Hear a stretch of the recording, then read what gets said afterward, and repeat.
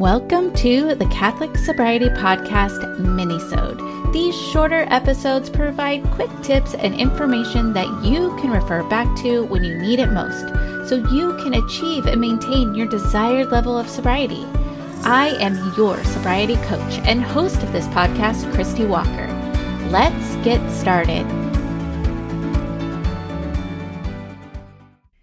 Hello, friends. Thank you once again for joining me. This is another mini-sode, and today we are going to delve into a topic that is very near and dear to my heart. I want to talk about 5 things that I would never do if I wanted to get sober.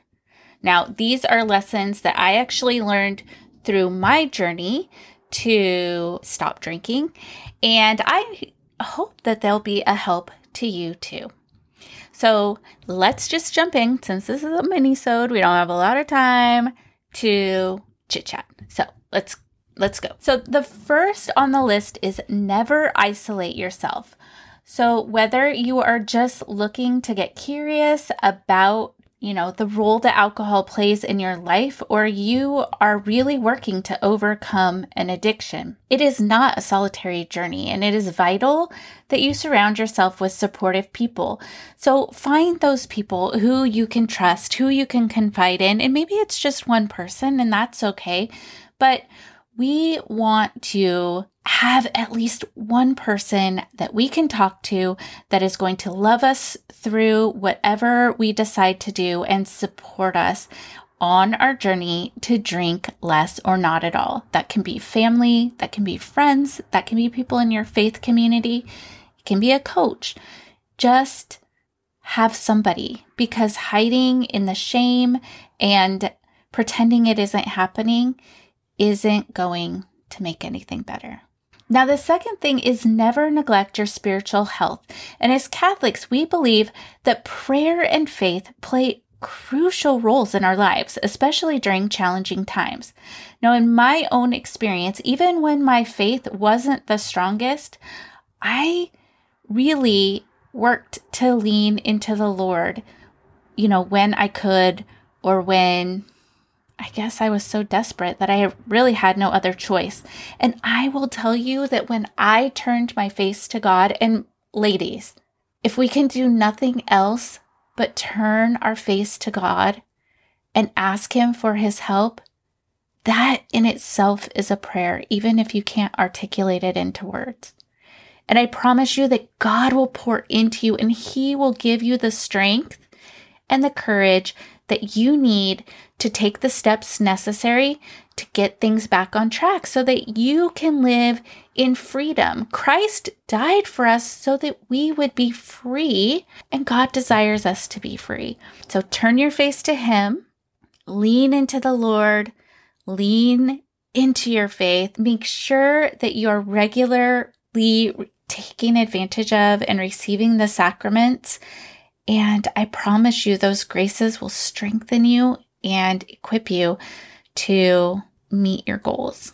Now, the third thing is never ignore the importance of self-care. Remember, your body is a temple of the Holy Spirit, and taking care of your physical health is just as important as taking care of your spiritual health.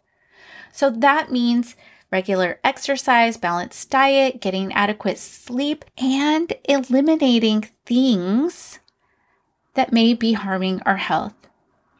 Now, in this episode, I'm not going to go into all the negative impacts that alcohol has on our bodies, but I encourage you to do your research.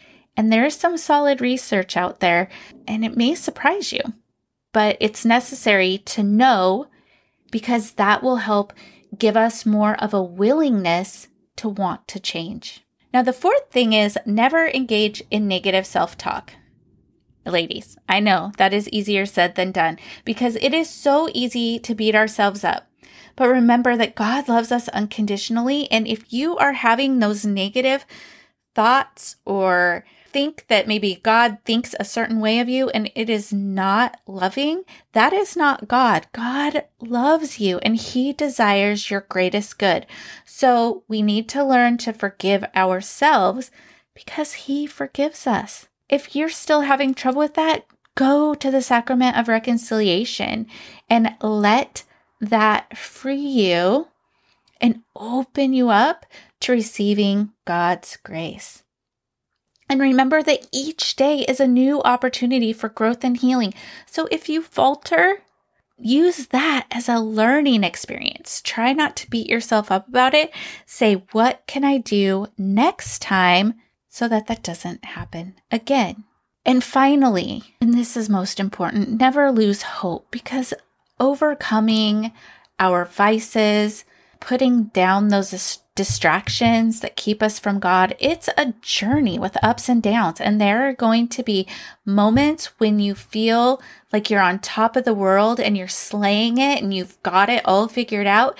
And then there are going to be moments where you're just like, will I ever get this? But let your faith remind you that God is with you and nothing is impossible.